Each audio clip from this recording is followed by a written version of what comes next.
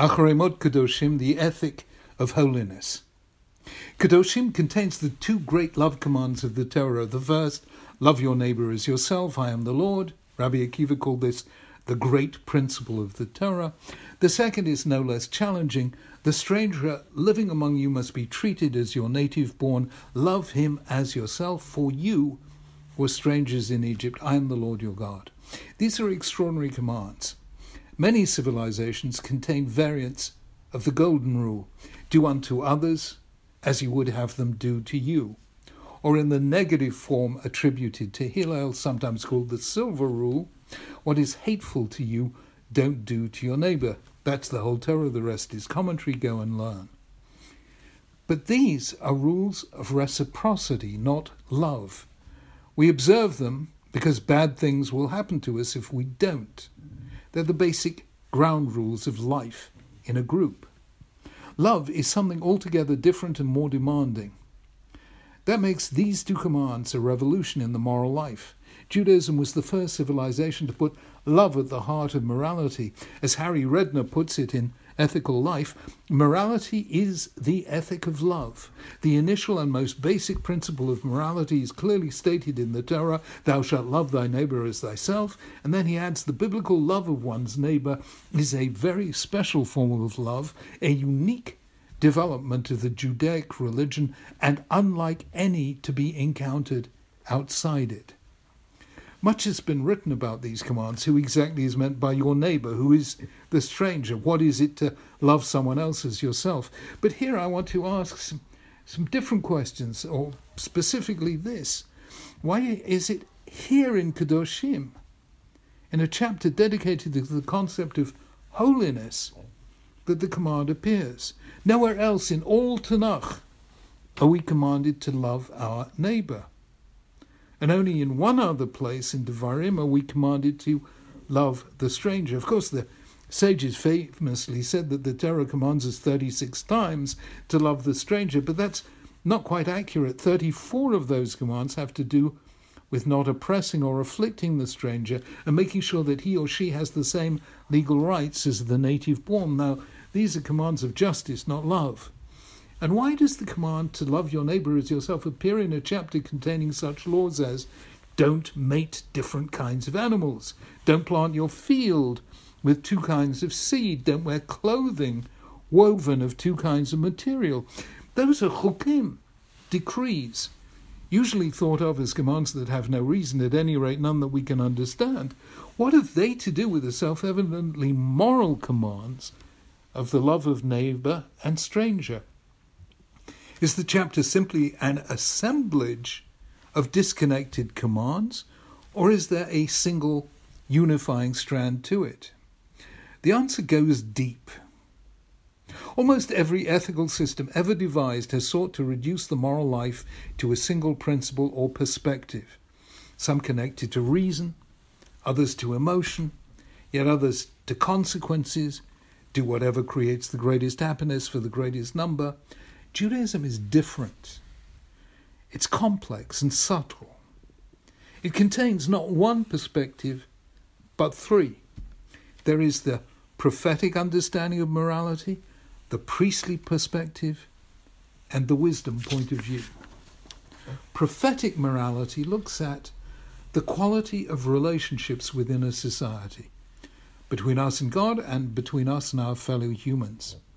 Here are some of the key texts that define the prophetic morality.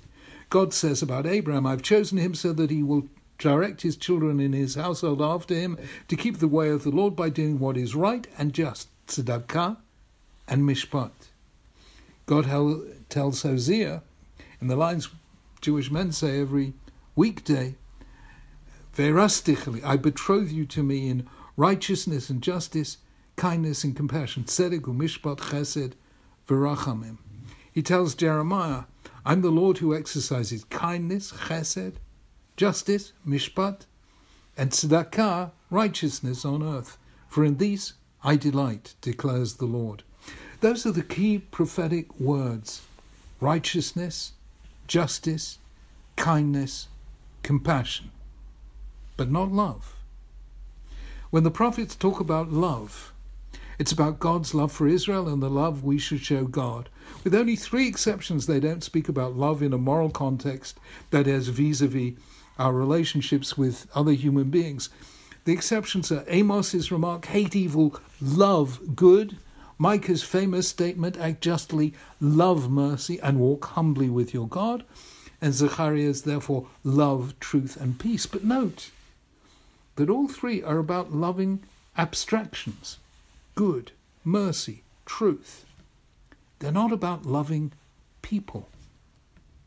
The prophetic voice is about how people conduct themselves in society. Are they faithful to God and to one another? Are they acting honestly, justly, and with due concern for the vulnerable in society? Do the political and religious leaders have integrity? Does society have the high morale that comes from people feeling that it treats its citizens well and calls forth the best in them? A moral society will succeed, an immoral or amoral one will fail. That is the key prophetic insight. The prophets didn't make the demand that people love one another. That was beyond their remit. Society requires justice, not love. The wisdom voice in Torah and Tanakh looks at character and consequence. If you live virtuously, then by and large things will go well for you. Good example is Psalm 1. The person occupied with Torah will be like a tree planted by streams of water, which yields its fruit in its season, whose leaf doesn't wither. Whatever they do prospers. That is the wisdom voice. Those who do well, fare well. They find happiness, Acharei. Good people love God, family, friends, and virtue. But the wisdom literature does not speak of loving your neighbour or the stranger. The moral vision of the priest that makes him different from the prophet and the sage lies in the key word kadosh. Someone or something that is holy is set apart, distinctive, different. The priests were set apart from the rest of the nation. They had no share in the land. They didn't work as labourers in the field. Their sphere was the tabernacle or the temple. They lived at the epicenter of the divine presence. As God's ministers, they had to keep themselves pure and avoid any form of defilement. They were holy. Until now in the Torah, holiness has been seen as a special attribute of the priest.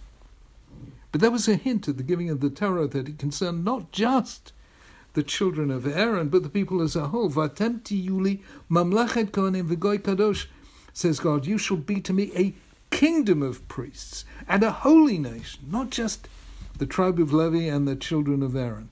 And our chapter now spells this out for the first time. The Lord said to Moses, speak to the entire assembly of Israel and say to them, be holy, for I, the Lord your God, am holy. This tells us that the ethic of holiness applies not just to priests, but to the entire nation. It too is to be distinctive, set apart, held to a higher standard. Now, what in practice does this mean?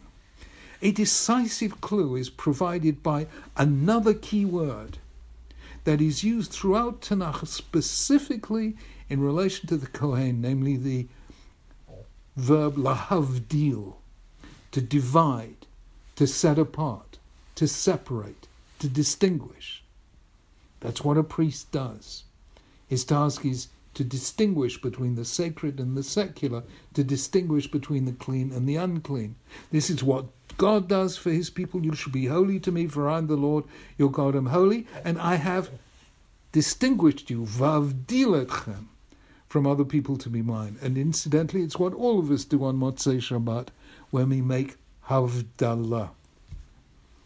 There is one other place, in which lahavdil is a key word, namely the story of creation in Genesis 1, where it occurs 5 times. God distinguishes, separates light and dark, day and night, upper and lower waters. For 3 days he demarcates different domains, and then for the next 3 days he places in each its appropriate objects or life forms.